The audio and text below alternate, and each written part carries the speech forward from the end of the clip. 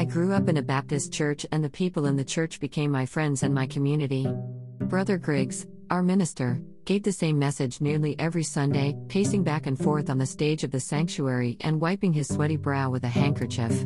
He was passionate about saving sinners. Even as a young girl, I recognized Brother Griggs was trying to help his congregation find meaning in this life and hope for a heavenly afterlife. That was the theme of a hymn we often sang in my church, a 19th century melody by Eliza Hewitt called, "When We All Get to Heaven." I didn't go to many town or school events because my church had its own social calendar. Besides regular church services, every Sunday evening was young people's meeting. I sat in a pew with my girlfriends, Sandy and Rita, chewing double mint gum while we passed notes about cute boys in our youth group. We sometimes played a game called Swords Up where we held our Bible, our sword, with two hands in front of our chest until our youth leader gave us a Bible verse to find. Then we'd race each other to see who could flip through their Bible the fastest and locate the verse. On holidays, our church celebrations were different too. For example, on New Year's Eve, while the secular world was drinking champagne, our church had a night watch service.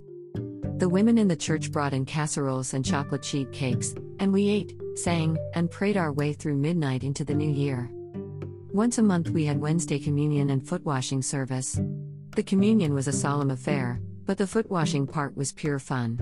Long before spa pedicures, the people of my Baptist church laughed and splashed washing each other's feet. We were following the model of humility Christ presented in the New Testament when he humbly washed his disciples' feet. I no longer attend a Baptist church, but have many, many good memories.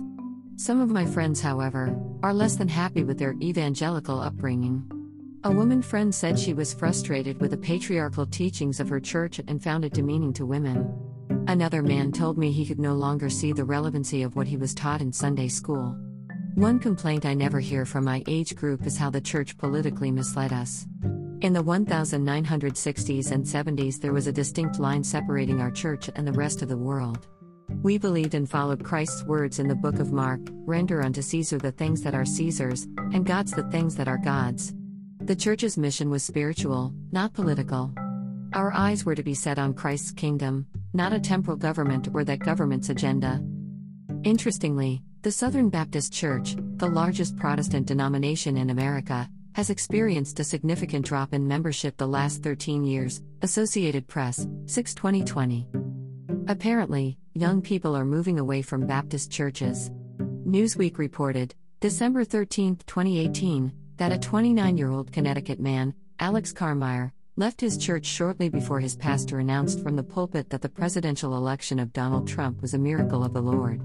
Just a few weeks ago, a Baptist minister in Texas tweeted to his congregation that our new black, female vice president, was a Jezebel.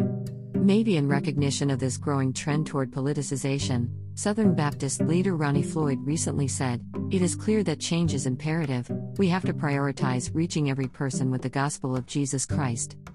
Associated Press. Floyd makes a good point. The first line of "When We All Get to Heaven" reads, "Sing the wondrous love of Jesus." These words are far more potent and beautiful than any political philosophy or slogan. If the Baptist Church wants to retain its influence, perhaps it should consider going back to the basics. The message of love spoke to me as a child.